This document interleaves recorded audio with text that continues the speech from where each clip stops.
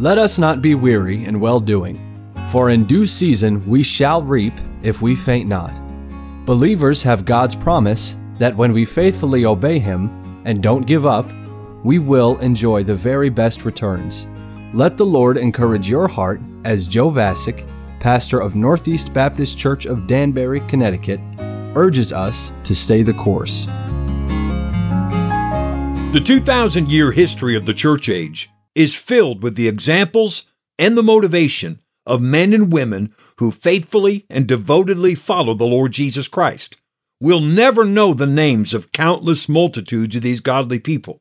Many of the greatest exploits for the Savior have received no attention at all because they've been performed in the shadows and the secret places where only the Father which seeth in secret could observe them.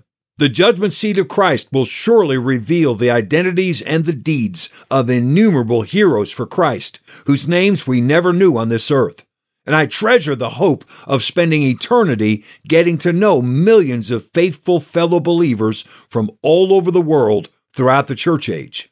Until then, I am strengthened in my faith by reading the writings of people from years gone by who loved and served the Lord, who studied, lived, and preached His Word, who stood for Jesus, and who fought the same kinds of battles that every dedicated disciple of Jesus fights.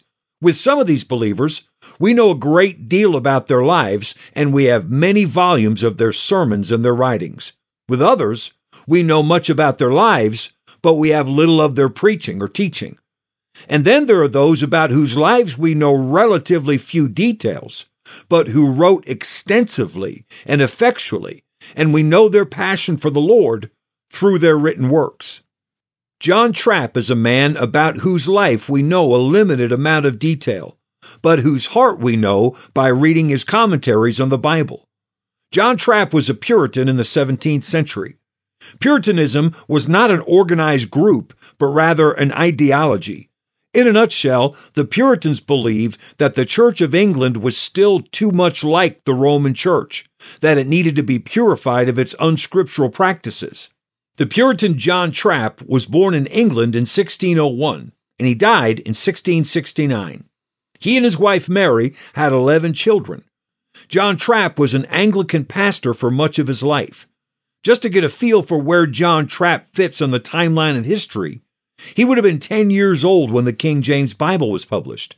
He was 19 years old when the Pilgrims landed in the New World.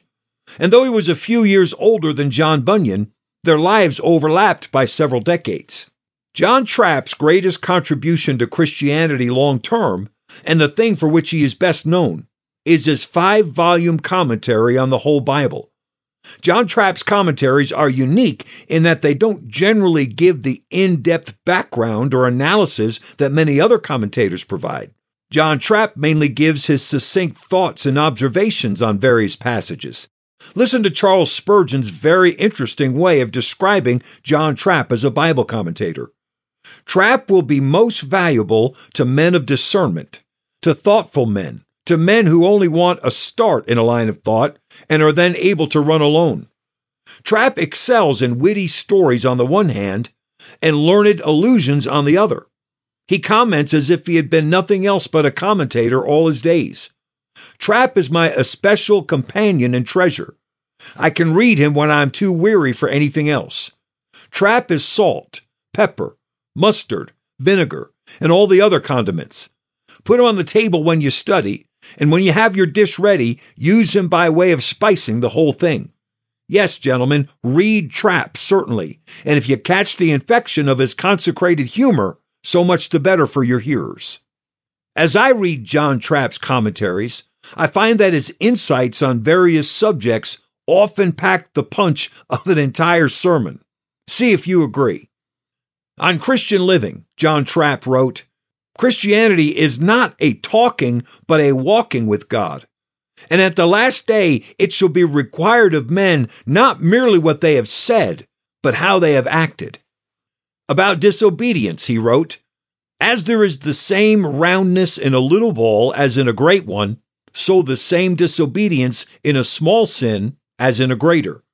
Regarding giving glory to the Lord, John Trapp wrote, "In all addresses to God, give the honor to Him, take humility to thyself. Listen to this intriguing statement about hearing God's word. Life doth now enter into the soul at the ear, as at first death did. Trapp doesn't beat around the bush when he talks about heresy. They that wrest the scriptures are blinded, as papists and other brain-sick heretics. John Trapp writes this about hypocrisy. Hypocrites may easily deceive not others only, but themselves too.